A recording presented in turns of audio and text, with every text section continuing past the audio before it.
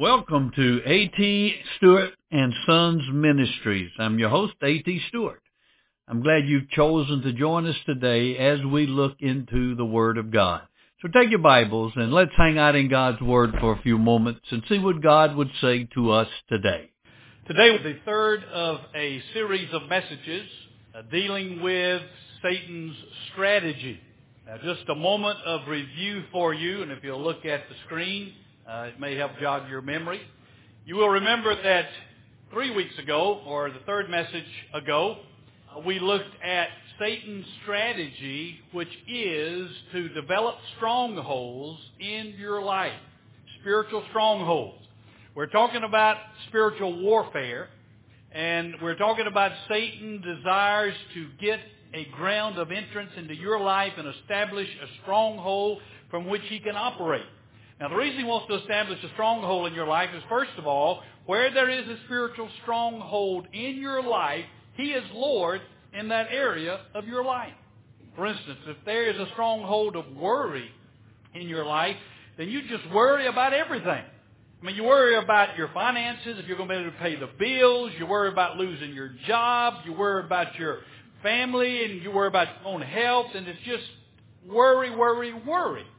Now, it's obvious that Jesus is not Lord in your life, particularly in your thought life, if you're worried about everything. Jesus doesn't want you to worry. He wants you to trust Him.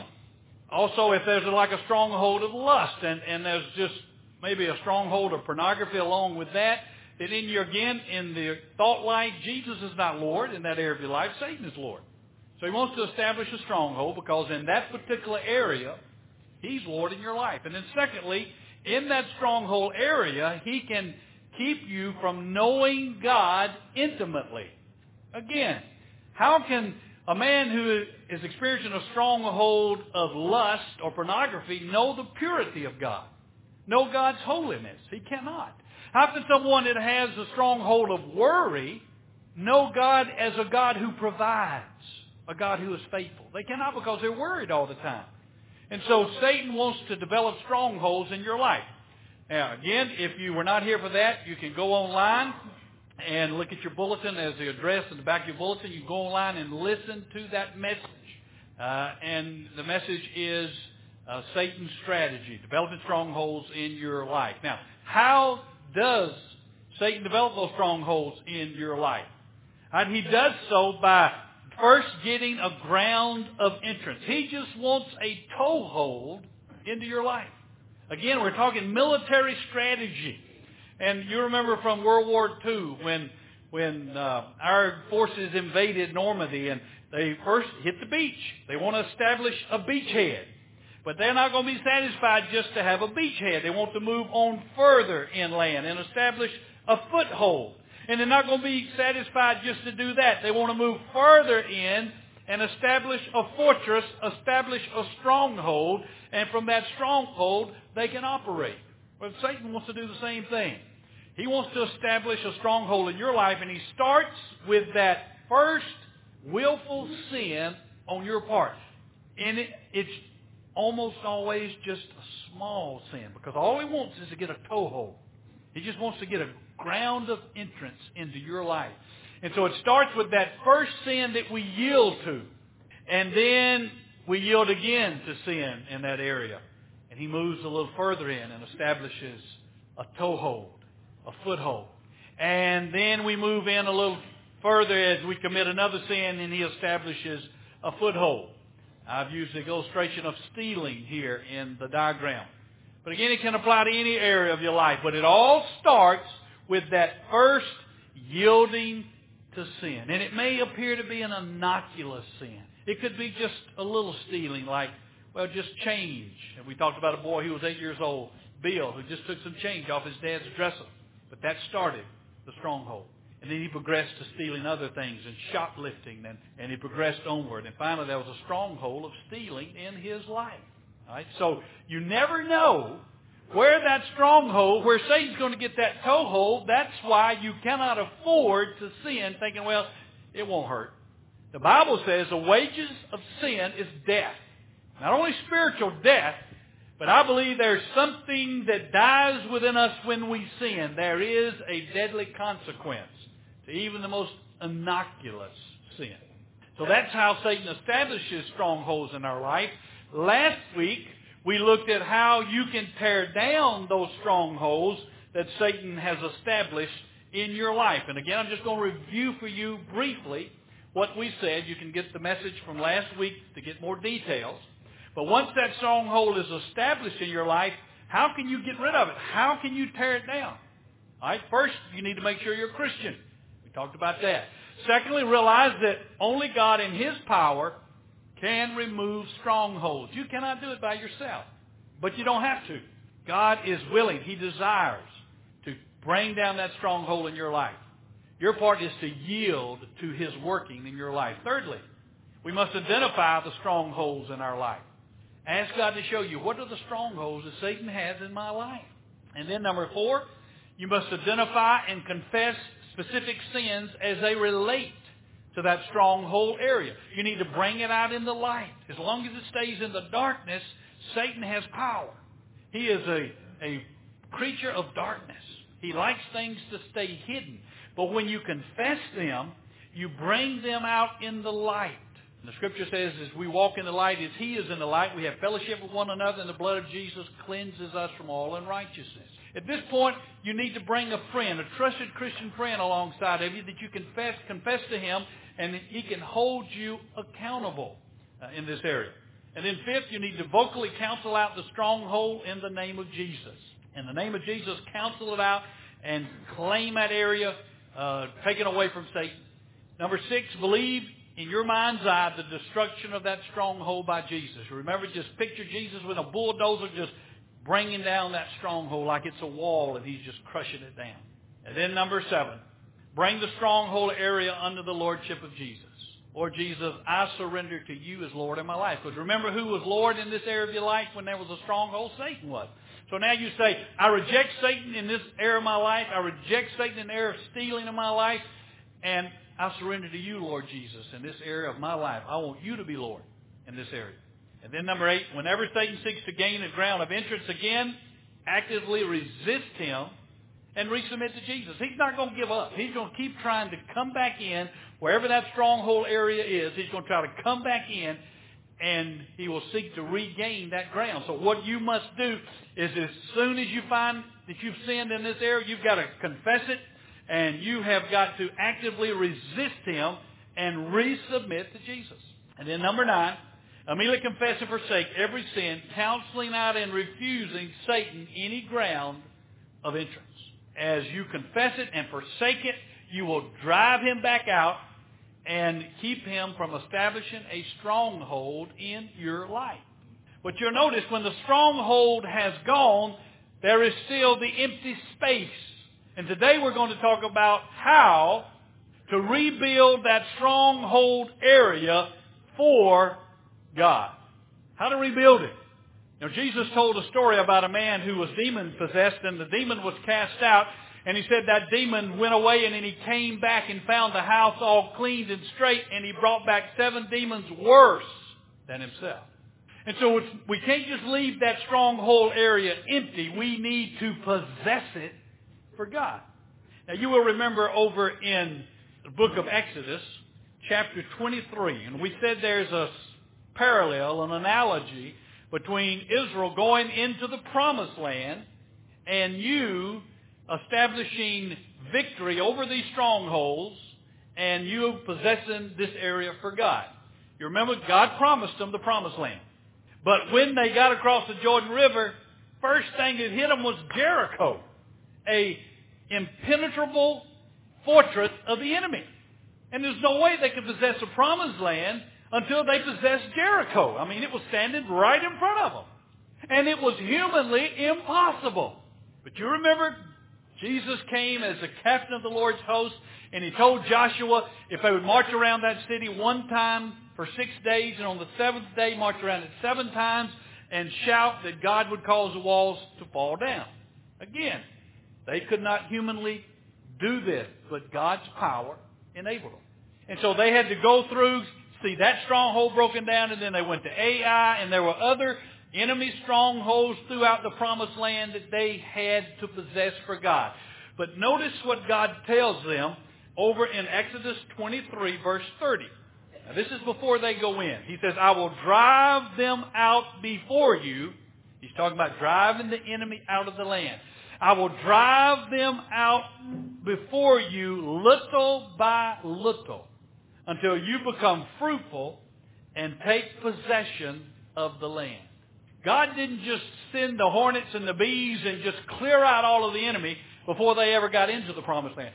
In fact, he told in one place he was not going to do that because the wild beasts and animals would come take over and all of it would just grow up. The gardens and all would just grow up in weeds. But he said, little by little, as you go in, I will give you the victory, and then you can possess that area, and you can take control of it, and you can make it fruit. So in our Christian lives, it's not enough just to drive Satan out and see that stronghold broken down, but you must possess that area for God. You've got to reclaim it for God. And that's what I'm going to talk to you about today, how to reclaim these stronghold areas for God. Now, our scripture passage today is over in Ephesians chapter 4. Let me encourage you to take your Bibles and turn over to Ephesians chapter 4. And we'll be looking at a number of verses today. But I'll have these other verses up on the overhead for you. But I want us to read together, as I read out loud, Ephesians chapter 4, beginning with verse 25. Here Paul is giving some information about rebuilding stronghold areas. And in respect for the Word of God, let me ask you to stand. Therefore, laying aside falsehood, speak truth, each one of you with his neighbor. For we are members of one another. Be angry and do not sin. Do not let the sun go down on your anger. Do not give the devil an opportunity. He who steals must steal no longer, but rather he must labor, performing with his own hands what is good, so that he will have something to share with the one who has need. Let no unwholesome word proceed from your mouth, but only such a word as is good, for the edification according to the need of the moment, so that it will give grace to those who hear. And do not grieve the Holy Spirit of God, by whom you've been sealed for the day of redemption. Let all bitterness and wrath and anger and clamor and slander be put away from you, along with all malice. Be kind to one another, tenderhearted, forgiving each other, just as God in Christ has forgiven you. You may be seated. The first step in rebuilding a stronghold area is to maintain the proper attitude towards sin and your sin nature. Now, there are two things involved in maintaining the right attitude towards sin and your sin nature. First one, you've got to hate sin even as God hates it. Over in 1 Peter chapter 1, begin with verse 14, we read, As obedient children, do not be conformed to the former lusts which were yours in your ignorance. But like the Holy One who called you, be holy yourselves also in all your behavior, because it is written, You shall be holy, for I am holy. If you're going to reclaim that area for God, you have got to maintain a hatred for sin, even as God hates sin. God is absolutely holy, and there is a violent reaction within God to even the slightest sin. Now, we have got to maintain the same attitude towards sin as God does. Because the problem is, if we don't, then we'll allow that small, seemingly innocuous sin in our lives, and that's all Satan needs to regain that stronghold. If there has been a stronghold of bitterness in your life, or a stronghold of unforgiveness in your life, and you have cast that stronghold down by God's power, you have got to maintain the attitude that you will not stand for any bitterness in your life at all. And as soon as someone does something that hurts you and you're tempted to become bitter, you can't afford to nurse that bitterness, not even for 1 second. Because all it takes is for you to nurse it to give Satan that ground of entrance again. You got to say, no, I'm not going to do it. I refuse to entertain this bitterness. By God's grace, I refuse to be bitter, and I choose to forgive them. We got to hate sin even as God hates it. Now, you remember I was talking to you last week about a fellow named Bill. And Bill had a stronghold of stealing, and we talked about that. Well, we're going to talk about Bill today, but we're going to add Sam today. And I don't think there's a Sam in here either, so I think I'm safe. But Sam had a stronghold of lust and pornography. So we're going to be looking at Bill and Sam both today and how they sought to maintain and rebuild these stronghold areas for God. All right, first, hate sin even as God hates it. Second thing about maintaining the proper attitude towards sin and the sin nature is to treat your sin nature like a plague. Look over in Romans 13. Paul says, let us behave properly as in the day, not in carousing and drunkenness. Now he's talking to Christians. Not in sexual promiscuity and sensuality, not in strife and jealousy, but put on the Lord Jesus Christ and make no provision for the flesh, and he's not talking about your skin, he's talking about the sin nature, in regard to its lust, to its evil desire. Paul says, put away that old way of living. Now, before you became a Christian, you had a sin nature that ruled you as an absolute monarch. It try as hard as you would to stop, you could only do it for a while and you fell back in because you were a slave. But when you became a Christian, God redeemed you. He bought you out of your slavery to that sin and sin nature, and you became His slave to righteousness. So that sin nature was crucified with Christ on the cross. All right, so it has no more power over you. And so it's important that you maintain the proper attitude toward it, realizing it's not extinct. It still hangs around, all right, and it wants to gain control back in your life, but it has no legal authority in your life. But you can't be buddy-buddy with it. You've got to treat your old sin nature like the plague. You don't want anything to do with it at all. You have got to do everything you can not to make any provisions for the flesh. You don't make any provisions for that sin nature. You keep him at arm's length and you give him absolutely no credence and give him no provisions for him. What does this mean for Bill, who has the stronghold of stealing that he's seeking to reclaim for God? That means that when Bill goes to buy gasoline, he pays at the pump. He doesn't go into the convenience store because he knows to go in there, it's just going to put him in the place that he might be tempted to stick a candy bar or something in his pocket because of that stronghold of stealing. And so he pays at the pump. Also, Bill is so serious about keeping this stronghold area for God and not allowing Satan any entrance in it, he commits not to go shopping by himself at all. Because he knows to do so would be to make provision for the flesh and put him in a position of undue temptation. And so he makes a commitment that when he goes shopping, he gets this accountability partner to go with him. Now you say, well, that's kind of extreme, isn't it? Well, Jesus was the one who said, if your eye causes you to sin, pluck it out. I think that's pretty extreme, don't you? If your hand causes you to sin, he says, cut it off. That's pretty extreme, isn't it? He says, well, it's better to go into eternal life without a hand and without an eye than to go in eternal hell with both eyes and both hands. Now, Jesus was serious. He was not speaking figuratively. He was serious. That sin is so drastic. If your eye was what was causing you to sin, you ought to pluck it out and be done with it. But it's not your eye that causes you to sin. It's your sin nature. Your eye is just an avenue. It's not what causes it. So Jesus was serious. If it was your eye, and you could get rid of sin by plucking out your eye, Jesus said it is so serious you ought to pluck it out. You see, he's talking about the seriousness of sin and how we should make no provision for the flesh at all. Now, Sam, who has the stronghold of lust and pornography, well, first of all, he's got to clean out all these magazines from his house. All the Penthouse, all the Playboy, all the magazines have got to go. Also, he's got to seriously curtail the television programs he looks at home. He's also got to change the kind of movies he goes to. Also, he's got to get an internet filter for his internet. And he needs to enter into an accountability with someone.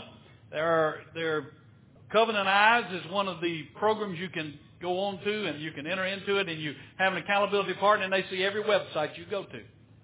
Their report is sent to them of every website you go to on your computer.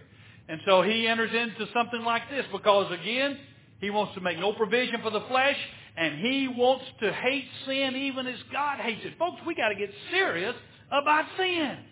We got to quit nuzzling up to it and seeing how far we can go in temptation without falling into it. The Bible says, flee Flee sin. Not see how close you can get to it without falling into it, but run from it like the plague.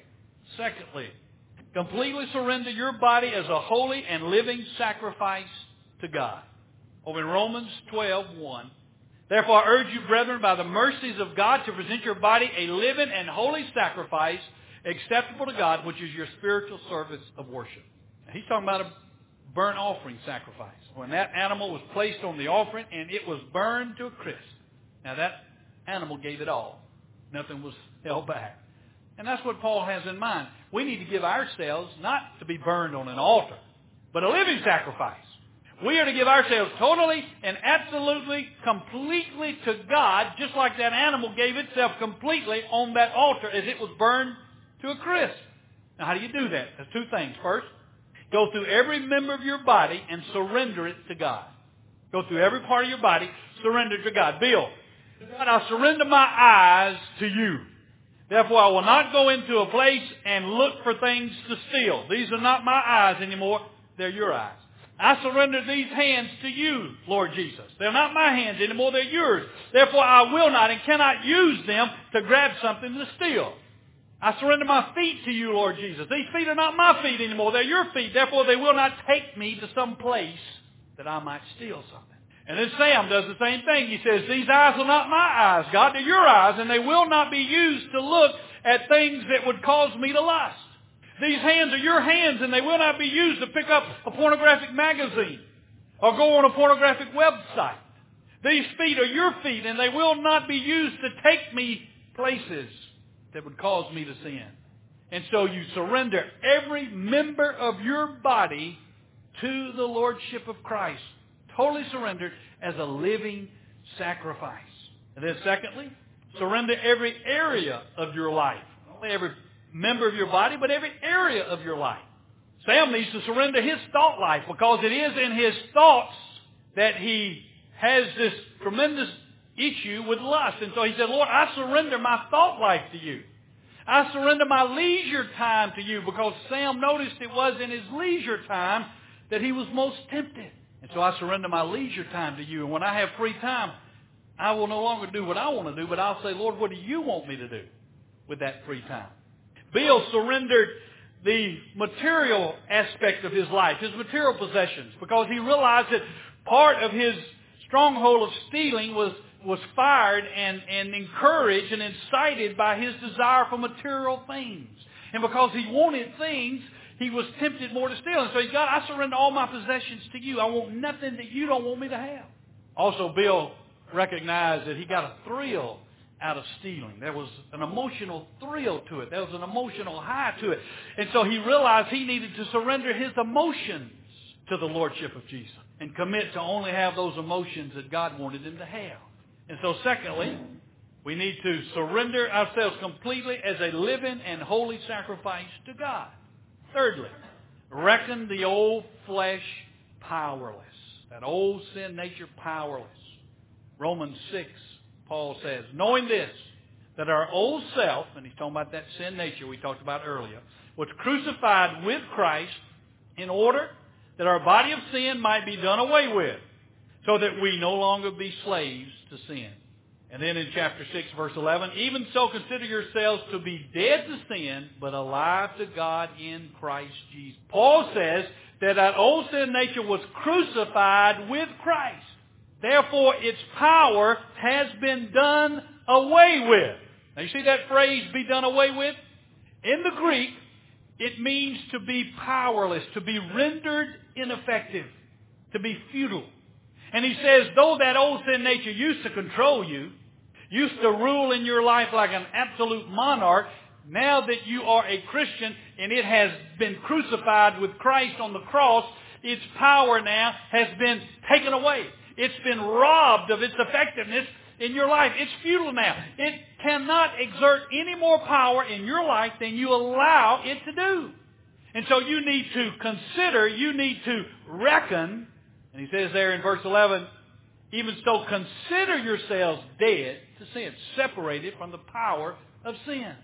Consider. That was an accounting term. We get our word logic from it. It means to compute. It means to think logically. It means to consider a stated fact. To reckon it like you would reckon in a ledger.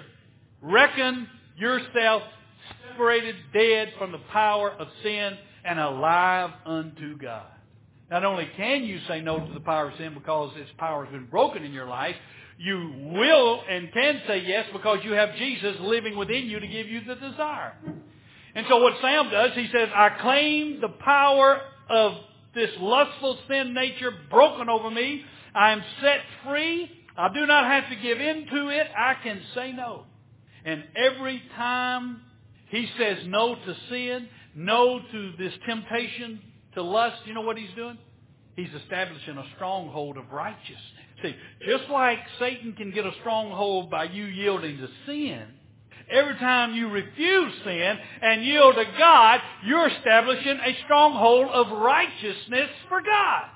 That's why the more you say no to temptation, the easier it becomes to say no to temptation. Just like the more you yield to it, the easier it becomes to you. Bill says, I claim the power of the sin nature in my life broken. It was crucified with Christ. Therefore, I do not have to give in to these temptations to steal. These strong lusts to steal. And every time he says no to sin, no to temptation, establishing a stronghold of righteousness for God. Fourth thing, do scriptural studies. Do scriptural studies. Two things are involved in this. First, study that specific aspect of God's character that the stronghold has violated. You see, every sin is a violation of God's character in some way. In fact, the reason we sin is because we have not met God, really met Him in that aspect of His character. Let me explain. Bill is tempted to steal because he wants to have things, because he thinks by having these things he can find happiness and satisfaction. Now, Bill has never really met God in His goodness. He doesn't really know the goodness of God, because if he did, he would know that God has given him everything that he really needs for a life of fulfillment and satisfaction. That true satisfaction and happiness is not going to be found in things, but in a relationship with God through Jesus Christ. But because he's never really met God in His goodness, he doesn't realize that, and he's tempted to try to gain satisfaction through things. Same thing about Sam. He does not understand the holiness of God. He's never really met God in His holiness. If he did, he would not even think of entertaining these lustful thoughts and be involved in areas of pornography, because the holiness of God would drive it out.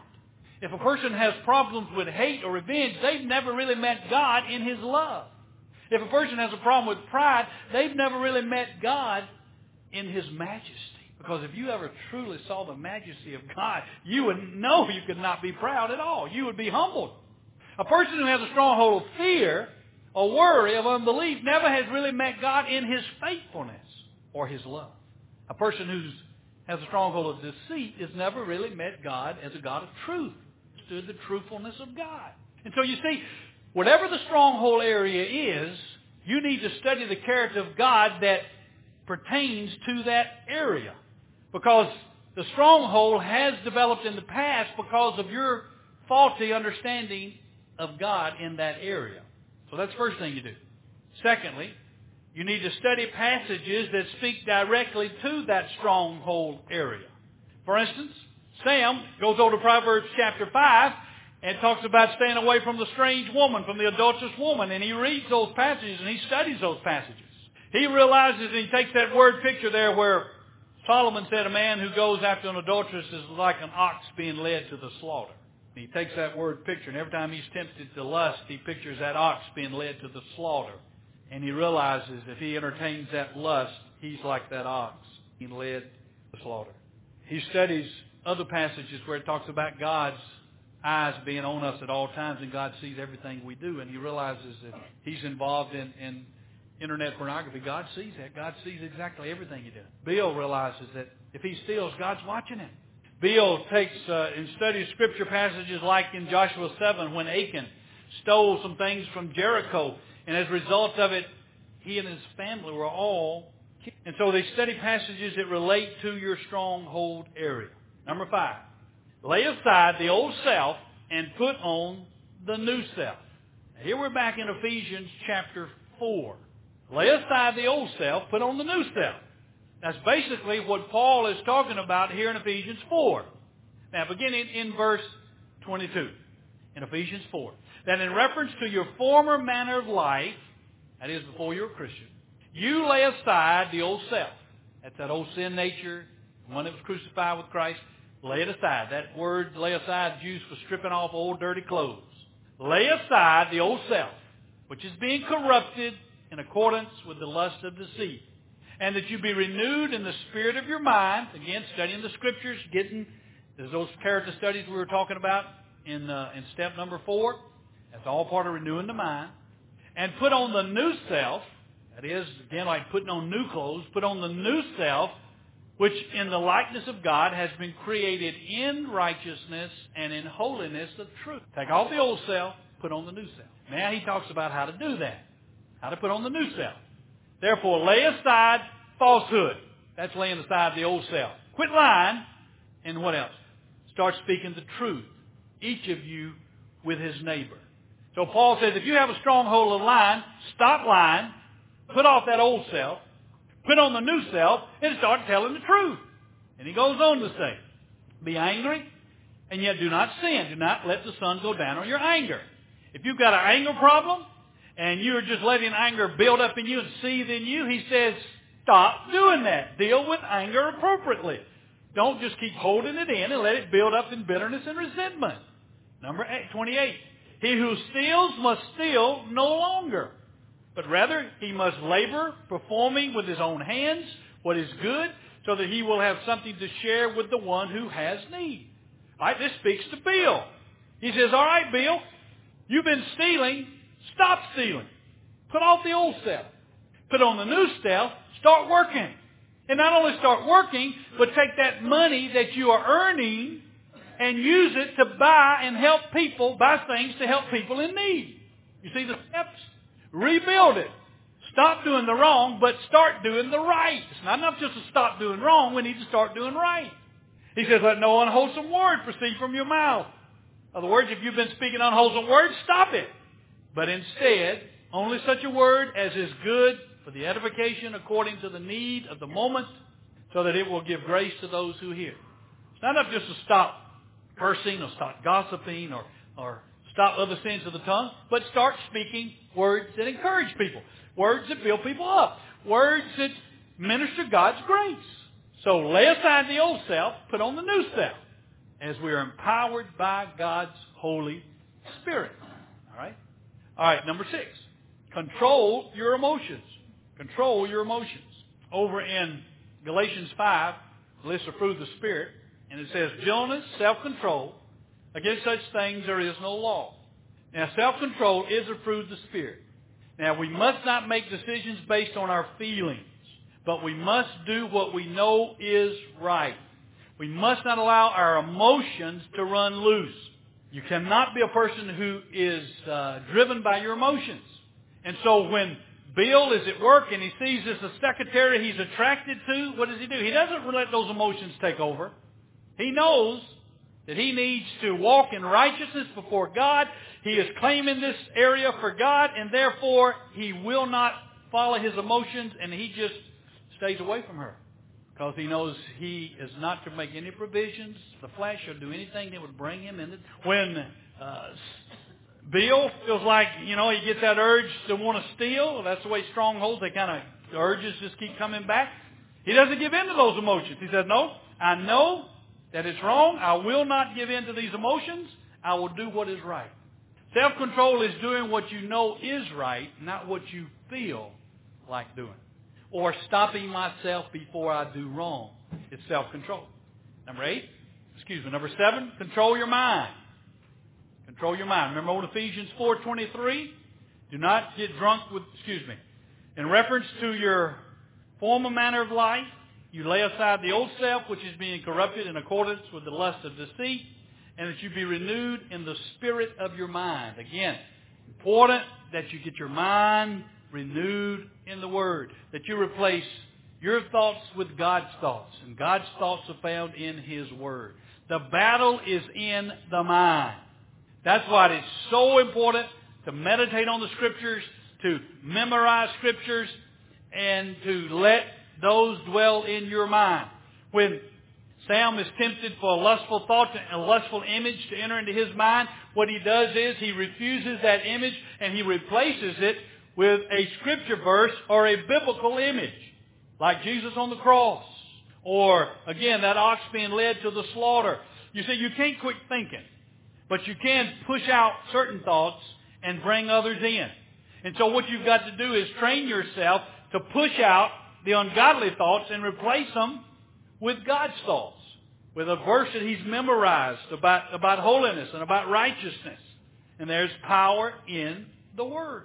Number 8, receive the Holy Spirit's filling and be cleansed in the former stronghold area.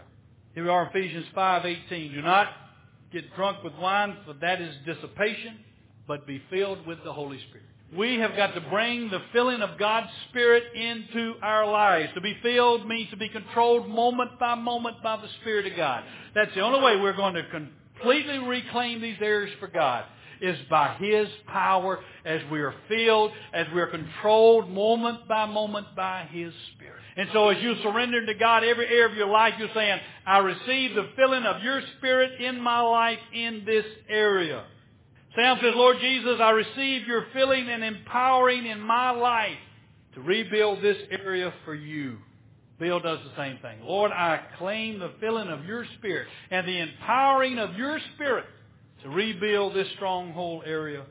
And then number 9, keep your sins confessed up to date. He who conceals his transgressions will not prosper, but he who confesses and forsakes will find compassion. I cannot overemphasize how important it is that when you do sin, to immediately, don't wait till the end of the night when you're saying your prayers before you go to sleep, but confess them right then. The old country preacher used to say, I confess them as I does them. Confess them as soon as you does them. Don't wait. Right then. Say, God, I acknowledge this is wrong, and I refuse it, and I refuse to give Satan any ground of entrance in this, and I surrender this area to you afresh. Because when you've sinned, you've taken back over that area of your life. You've asked Jesus to be Lord of it, but when you sin, you've taken back over. And so you guys say, I took over. I admit it's wrong. I stand against it. I don't want it in my life. I resurrender to you. Must deal with sin immediately. And then finally, number 10. Remember inch by inch. Little by little, God says. These strongholds were developed in your life over years and years and years. It's a little unrealistic to think that they're going to be possessed by God overnight. It's going to take time. But little by little, by God's grace, following these steps, you can see these areas rebuilt for God. And what Satan meant for evil, God will use for good, and you will have a stronghold of righteousness where there was that stronghold of sin. And the more your area is freed from those strongholds, the more you become like Christ, the more you grow in the spiritual. Let's pray.